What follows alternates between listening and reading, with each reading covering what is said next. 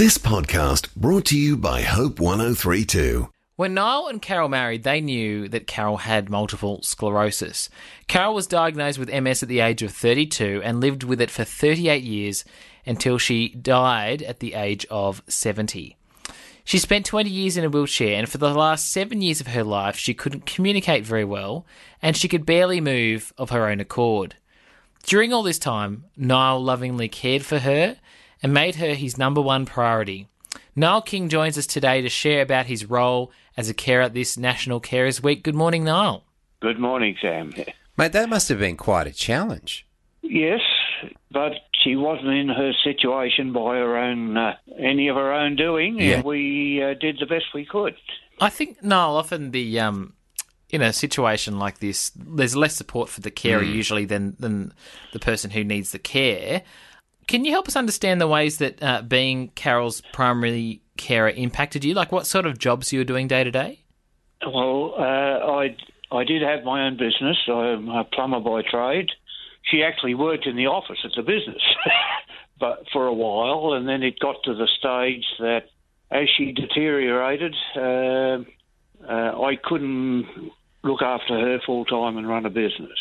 So sold the business and moved from a home at Concord to a villa at South Strathfield, which we made wheelchair friendly. So from having the business, we become sort of recluse at South Strathfield. Yeah.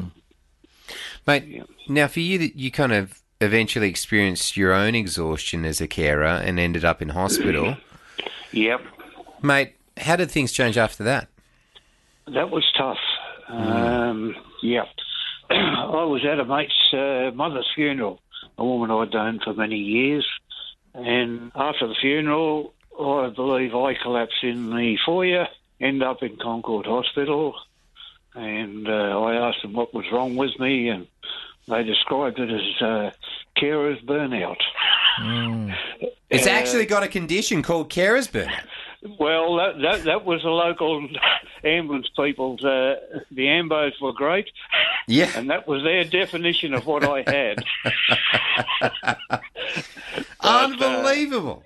Did you make changes after that diagnosis? Yeah, well, I did have to after that. The doctors, he'd been trying to get me to put Carol into care for probably 5 years, which we battled. He said, look, if you don't put Carol into care now, he said, you won't collapse in the foyer. You'll end up down the pointy end of the church. So we were actually forced into the situation of putting her into care.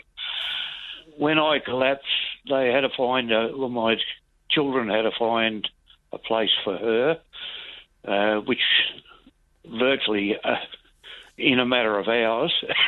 Wow. They did find a place which we weren't happy with. We struggled probably, I think it was 29 nursing homes, I still recall, that we went through trying to find a better place for her. And eventually we did. She spent the last close to 20-odd months in the nursing home until she passed away. Yeah. Niall, mate, thanks so much for taking the time to talk to us today. Thanks for what you're doing, right? I appreciate it. And, the carer does need care. Mate, I just want to say how much I appreciate your jovial spirit through all of this. I mean, you still seem to have a real sense of joy in your life, bro, and I just really appreciate that, mate.